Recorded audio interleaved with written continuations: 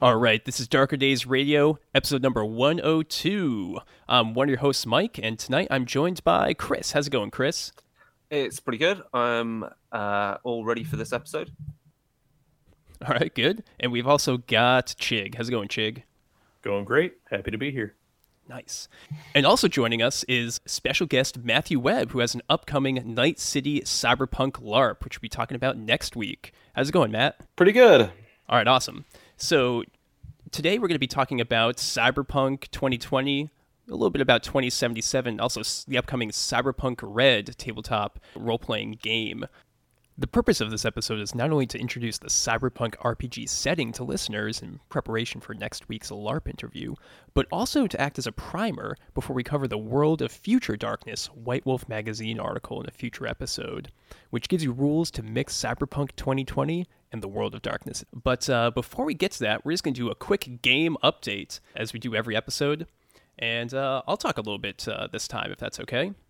So, of course, coming up, I have a cool new Shadowrun Anarchy game, which I've been talking about a couple episodes back, and it's finally getting off the ground. It's got a whole bunch of players interested, and it's Cyberpunk, just with a little bit of magic added, right? Yeah. Hey, man. That's my. Are dragons running corporations a little bit of magic? Just a tad bit. Hey, it's a fun setting. It's cool, but as we'll actually talk about on today's episode, discussing the Cyberpunk 2020 setting, you can really see a lot of the DNA or a lot of the ideas that FASA just stole for Shadowrun. So it's going to be a pretty interesting comparison. But yeah, pretty excited to get Shadowrun Anarchy off the ground, and yeah, also excited for this episode here. And I think with that, we'll just move on over to our Cyberpunk setting segment.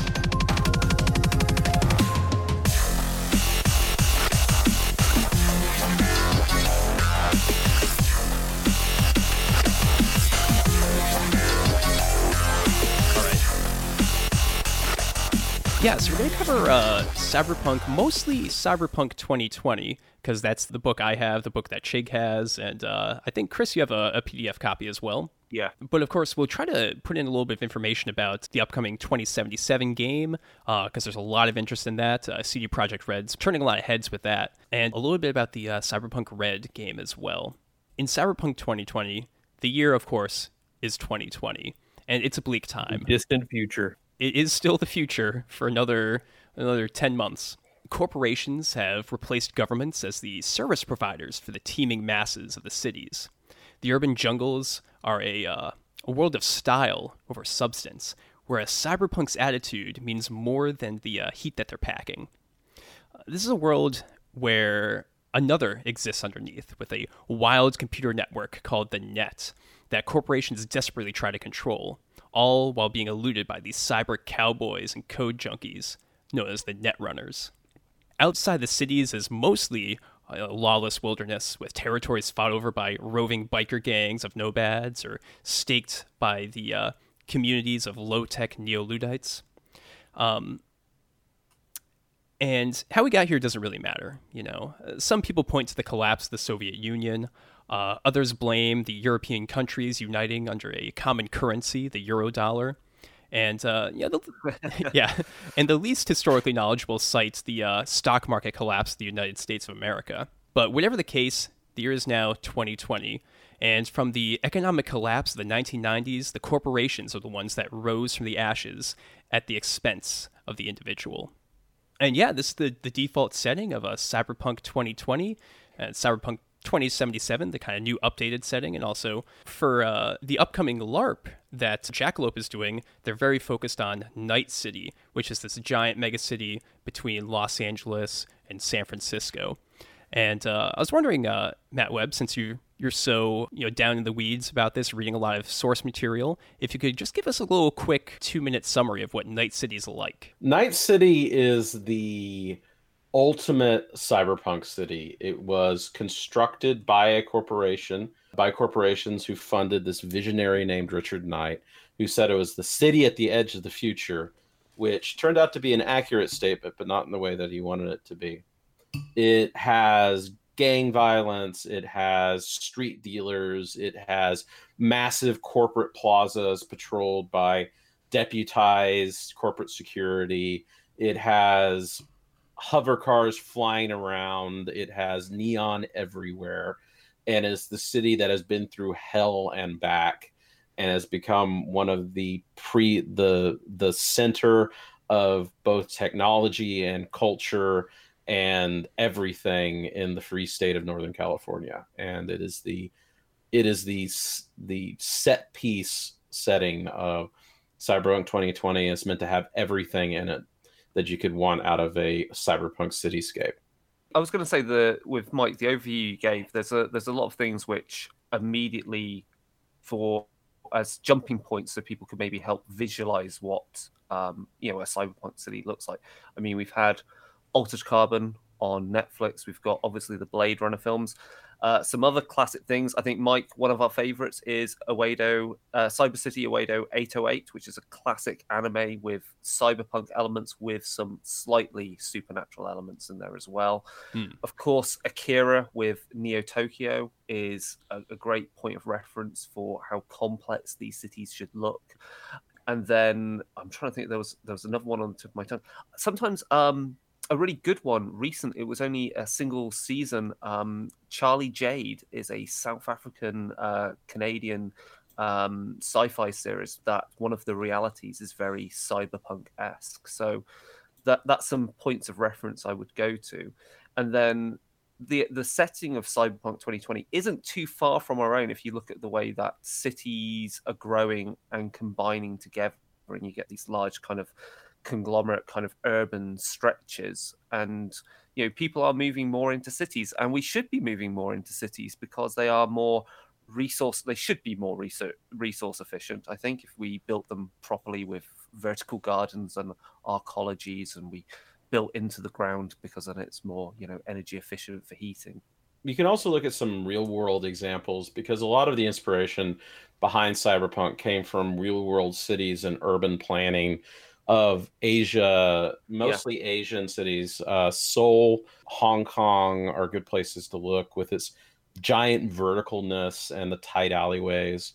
And there's this great, if you can find pictures of it, unfortunately it's been demolished, there's this part of Hong Kong called Kowloon, which was this basically lawless, unzoned area that was hyper dense and had been slowly built up for 50 years, that ran its own telephone and electricity wires and had all these illicit businesses and poker dens and like off-licensed butchers in it. And it's this beautifully packed sort of space. Just look, and it is the inspiration for so much of Cyberpunk. So, of course, in the Cyberpunk 2020 setting, the main antagonist is not only the other individuals in this kind of, libertarian post-capitalist hellscape, but also the corporations, these large multinational corps that own their own land, have their own extraterritorial laws, and just a heck of a lot of money. Right, Chig? Oh yeah, the mega corporations, they make everything and employ everybody. The car you drive around, the building that you live in, the gun you use to protect yourself, and for no other reason, obviously. The neural interface jack behind your ear, those are all made by a small handful of corporations or one of their many, many, many subsidiaries. But that's not all. Because in addition to making everything that you use, see, and turn your nose up at as being too bourgeoisie, they also own the bank you store your money in. They own the bar you drink at to escape your horrible, horrible existence. They own the patents you're breaking on your illegal cyber deck. They own the hospital you go to when a run goes bad and you need to see a doctor. They own the medicine that doctor uses to treat you. And in a very real sense, they own you. Because in addition to owning everything else, these are the people who hire you and your buddies as sort of off-the-books corporate espionage agents. Without them, you'll die penniless and alone in the gutter, and then you'll probably be eaten by feral children. That's a different Cyberpunk game. Although, to be fair, the odds of you not dying in the gutter are only slightly better with the megacorps on your side. But hey, dying in a hail of gunfire in the corporation that you just broke into is technically a different way to go. In addition to the standard we make the stuff that you buy, all of it, and the component parts. And we own the factories that make those component parts, and the housing that the workers live in that make those component parts, and the people who make those component parts, basically. Style megacorporations that are familiar to many cyberpunk games. Cyberpunk 2020 also included a couple of other types of megacorp that I personally found to be very prescient. So in addition to the standard, we make stuff megacorps, there are media corps. That's your AOL, Time Warner, ABC, Disney, Warner Brothers conglomerate style company that owns all the media. Not just the media in your area, although they do own the TV stations, the radio stations, the news, the magazines, the comic books, all of that. They also own the intellectual property. So that leads to entertainment in the cyberpunk world being remarkably bland and samey, and having gone through multiple levels of consumer testing to see what plays out without offending anybody too much. So if you want to use anything to escape the dull existence of your life, media is not going to be a way out. It's very bland. They also own the news, which means that they can just stifle and shut down any dissenting opinions that don't toe the corporate line. They'll just kick you right out of the sphere of conversation. Secondly, there's agricultural corporations. This is going to be your Monsantos of the world. So if you eat it, you drink it, you ingest it, or metabolize it, it's going to be made by one of these giant conglomerates. After the world started to run out of fuel in the way of petroleum byproducts, that these corps became even more powerful by being the only source of the biofuels that everything now runs on. So that alcohol that you're drinking there at that aforementioned crummy rundown bar that's owned by a corporation, well, that's definitely a corporate byproduct of the fuel that they're making. So that's super awesome. Pairs nicely with that delicious soy burger that they also make and are happy to sell to you. So hey, bon appetit. One thing I can add is that the major wars of the 21st century, these corporations are able to fight and defeat either by hiring or with their own forces entire nations. And the seminal conflicts of the 21st century in cyberpunk have not been between nations, but have been for corporate wars in quick succession. Yeah, it's really interesting when you take a look at Cyberpunk, how they delineated between the manufacturing megacorps, the media corps, and of course the agricorps. And when you compare it to like the 21st century that we live in, all of those exist, those three. But we also have these really interesting like middlemen corporations, which make up some of the largest in the world right now. For example, Amazon doesn't really manufacture a lot of their own stuff. They're really just this middleman that's transferring goods essentially and acting as like a gatekeeper between other corporations and individual buyers and consumers. And then of course you've got the more data-driven technology corporations like Google and Facebook, which Cyberpunk didn't really it was from my reading of the core book, didn't really come up with originally. That's why Mike Pondsmith is a game designer and not a bajillionaire. You'd actually did not invest in Amazon and Google when they were getting off the ground. I was going to say you'd actually list Amazon under those data-driven megacorps. Right. Data is the middleman because it will control the flow of physical items ultimately. But yeah, I mean, it's crazy. We do have megacorps of some form. One of the cool things that they're really trying to do in Cyberpunk Red, and one of the things that we're trying to do in our 2036 version of Night City, in Cyberpunk Night City, is try to incorporate, without breaking the timeline, try to incorporate the new media and these new types of corporations into the timeline. The justification we use is that the reason why YouTube streamers and Instagram personalities, those kinds of people, are only now showing up in the last 10 years in our version is that the media corporations and the communications corporations suppressed bandwidth. They controlled that kind of communication.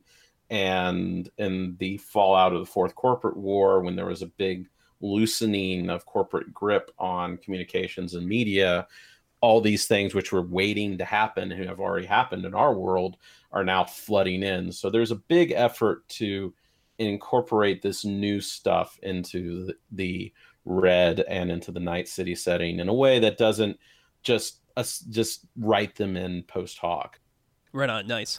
Matt, you've done like a lot of thinking about cyberpunk in the setting. Are there any other like corporate types that you've kind of thought of? Any other mega corporations that have been introduced in the last couple of years that maybe weren't in the old Cyberpunk 2020? New Media Corps are the big one. The people like Recording Systems Inc.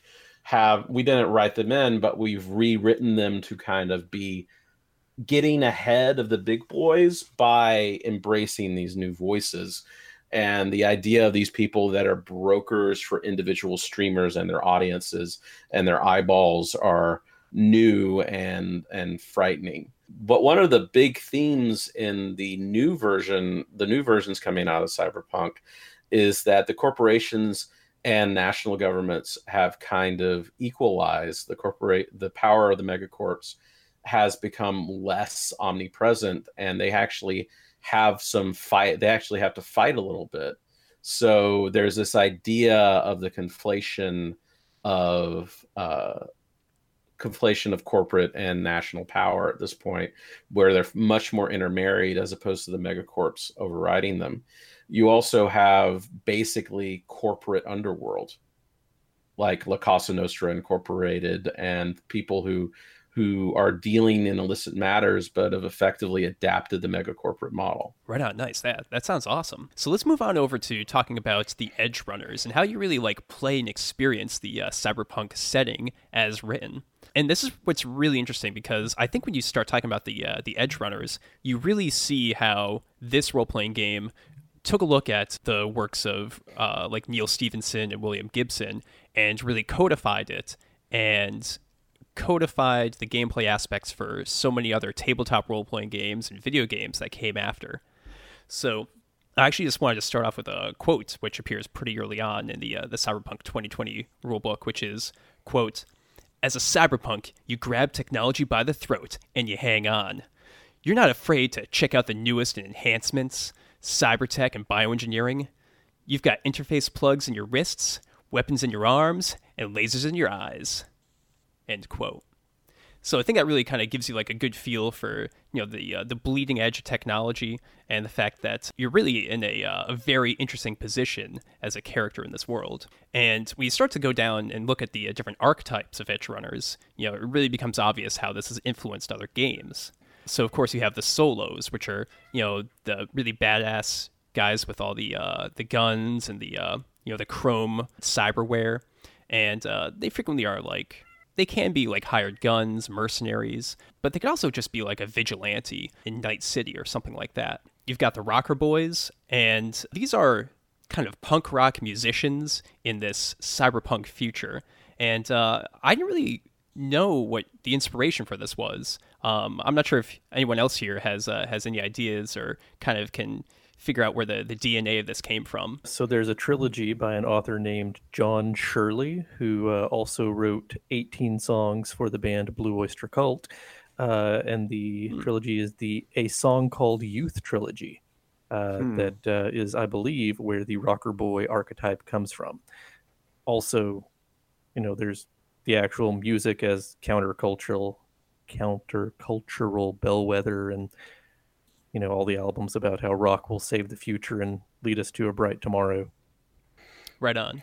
Yeah, it just seems really strange to be playing a musician in a game of, you know, corporate espionage. I know that it says rocker boy, and it implies very heavily that it's musician, but it doesn't have to be a performing musician. You know, it doesn't have to be Josie from Josie and the Pussycats out there. You know, it could be a community leader, or a like, I don't know, a poet, or any kind of performer, activist archetype.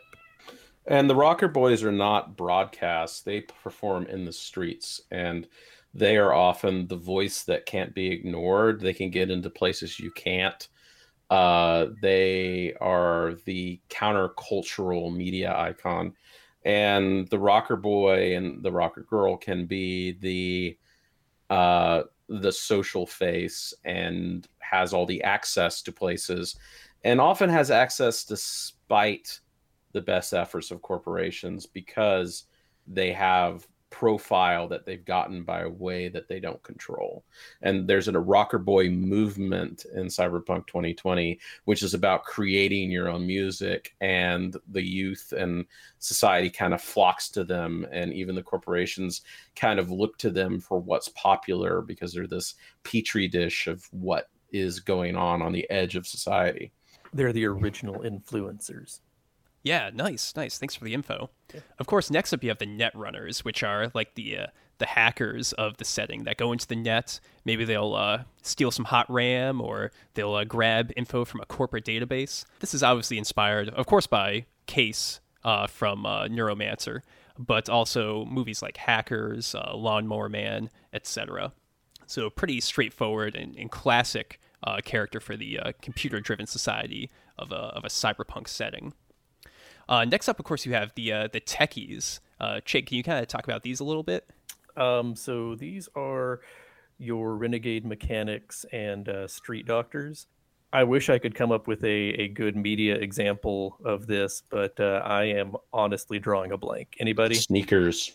I have not seen Sneakers. There's a great movie about people who break into buildings in order to test them. And it's just the classic sort of, technician / thief / John Connor from Terminator 2 is a good example of a techie. The person who can walk in, insert a card, and break anything and get into anything. Just look at Ghost of the Shell standalone complex. There's mostly quite a few of those type characters lurking around in the background. Oh, yeah, right on. I wasn't even thinking about Ghost in the Shell as I was writing some of this stuff up. But yeah, that's a great point. That's a really good media example for pretty much everything we're talking about here. But next up is the medias. They've got their own camera. They're going out in the streets, and they're getting the facts to people. Maybe they're putting on their cyber blog. Maybe they've got an illicit stream. Maybe they got a pirate radio station. But the medias are out there getting the real news, the real truth to the masses outside the corporations. And clearly, I feel that this is inspired by the Max Headroom TV show from the late 80s. Definitely has that same cyberpunk feel, even though we, of course, know that the main reporter on that worked for Network 23. Mike Pondsmith has just flat out told me that the medias are Edison Carter. Okay, right on. We knew it. Confirmed. Oh, that's awesome. Yeah, so after that, of course, we also have the Nomads, which are... they're interesting. They're usually like the kind of like motorcycle gang type characters. You could definitely see some inspiration for the ones that are outside the city in the more wilderness kind of scenarios with Mad Max and Road Warrior, of course. No, I got to disagree with you here on this one, Matt. Really, Chick? Really? Mike. Yeah. So the Nomad special ability is called Family, and anybody who has seen the Fast and the Furious movies know that they're all about family. Yeah. So yeah, they may not be based on the Fast and the Furious, since the book predates it by a good, 10, 15 years. But that is your media example. I was also going to go with the biker gangs from, again, go for Akira. The clowns and the gang which that Kaneda and Tetsuo are members of. That's a pretty good example. Okay, fair enough. So you'd say probably that Mad Max then is maybe more of a solo that just has a souped up badass car. Yeah, I think you can go with that. I think also I had a great idea for a Rocker Boy example just now, because I was thinking we were talking about Mad Max, and my mind went to an unfortunate TV series that got cancelled after its first season.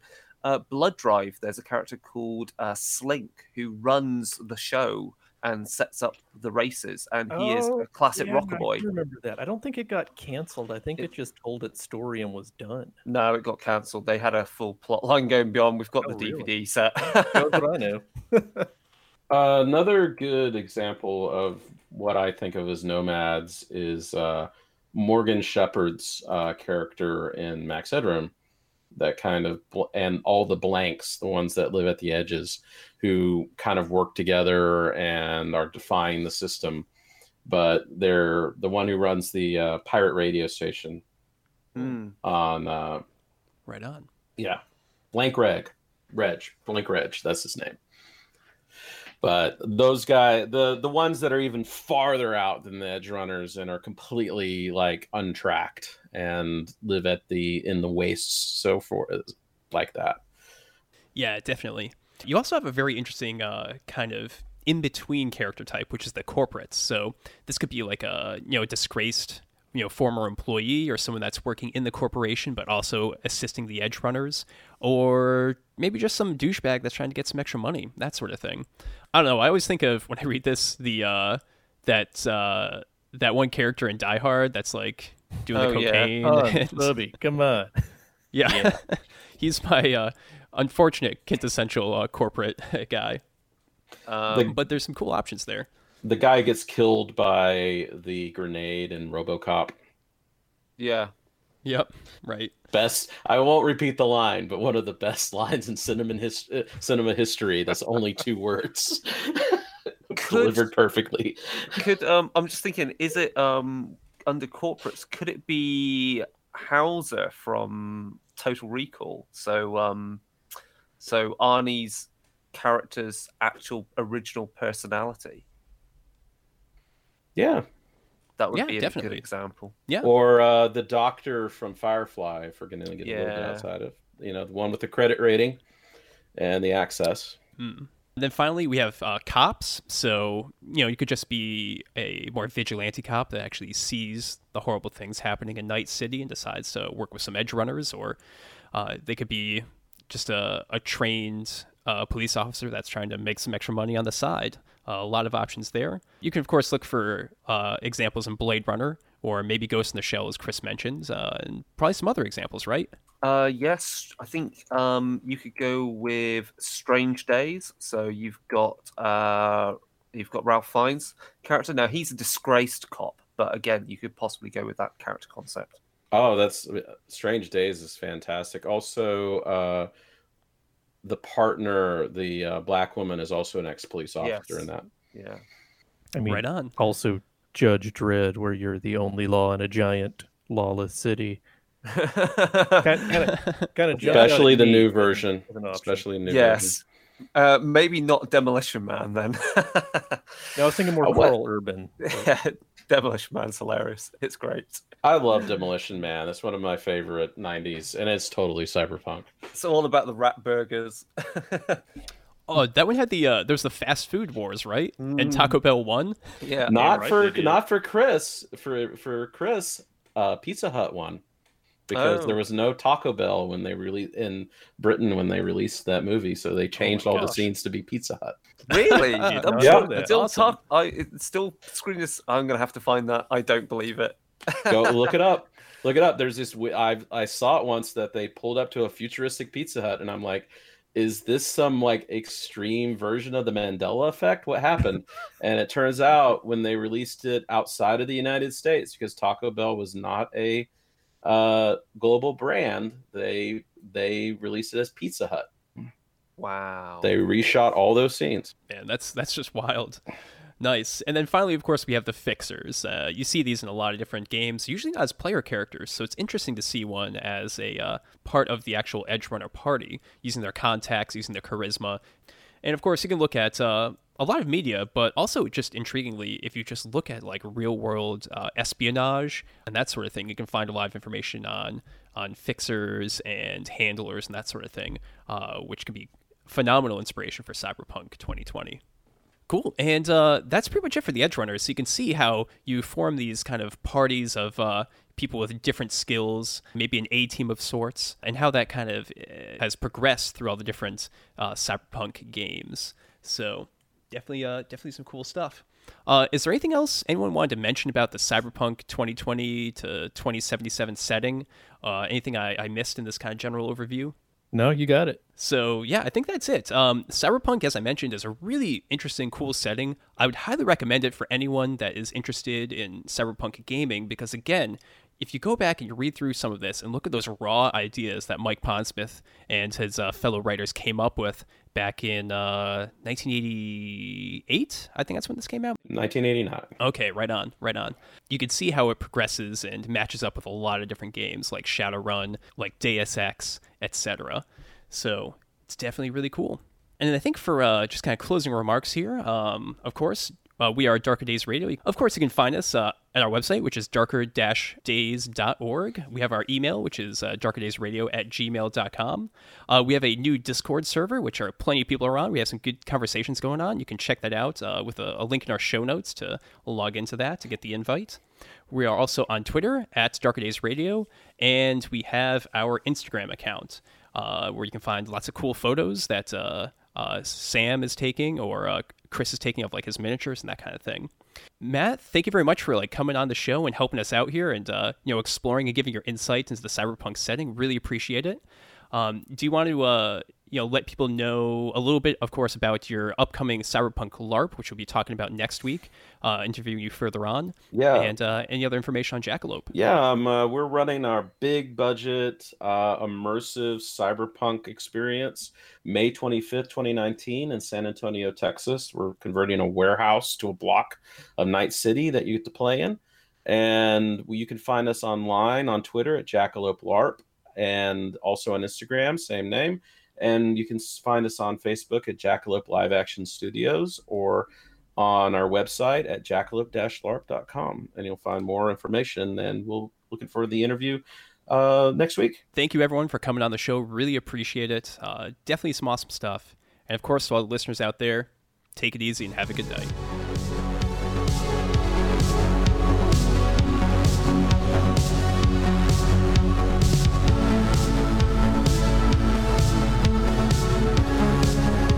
This episode of Darker Days Radio uses music from Occam's Laser under private license and Cynics under Creative Commons license.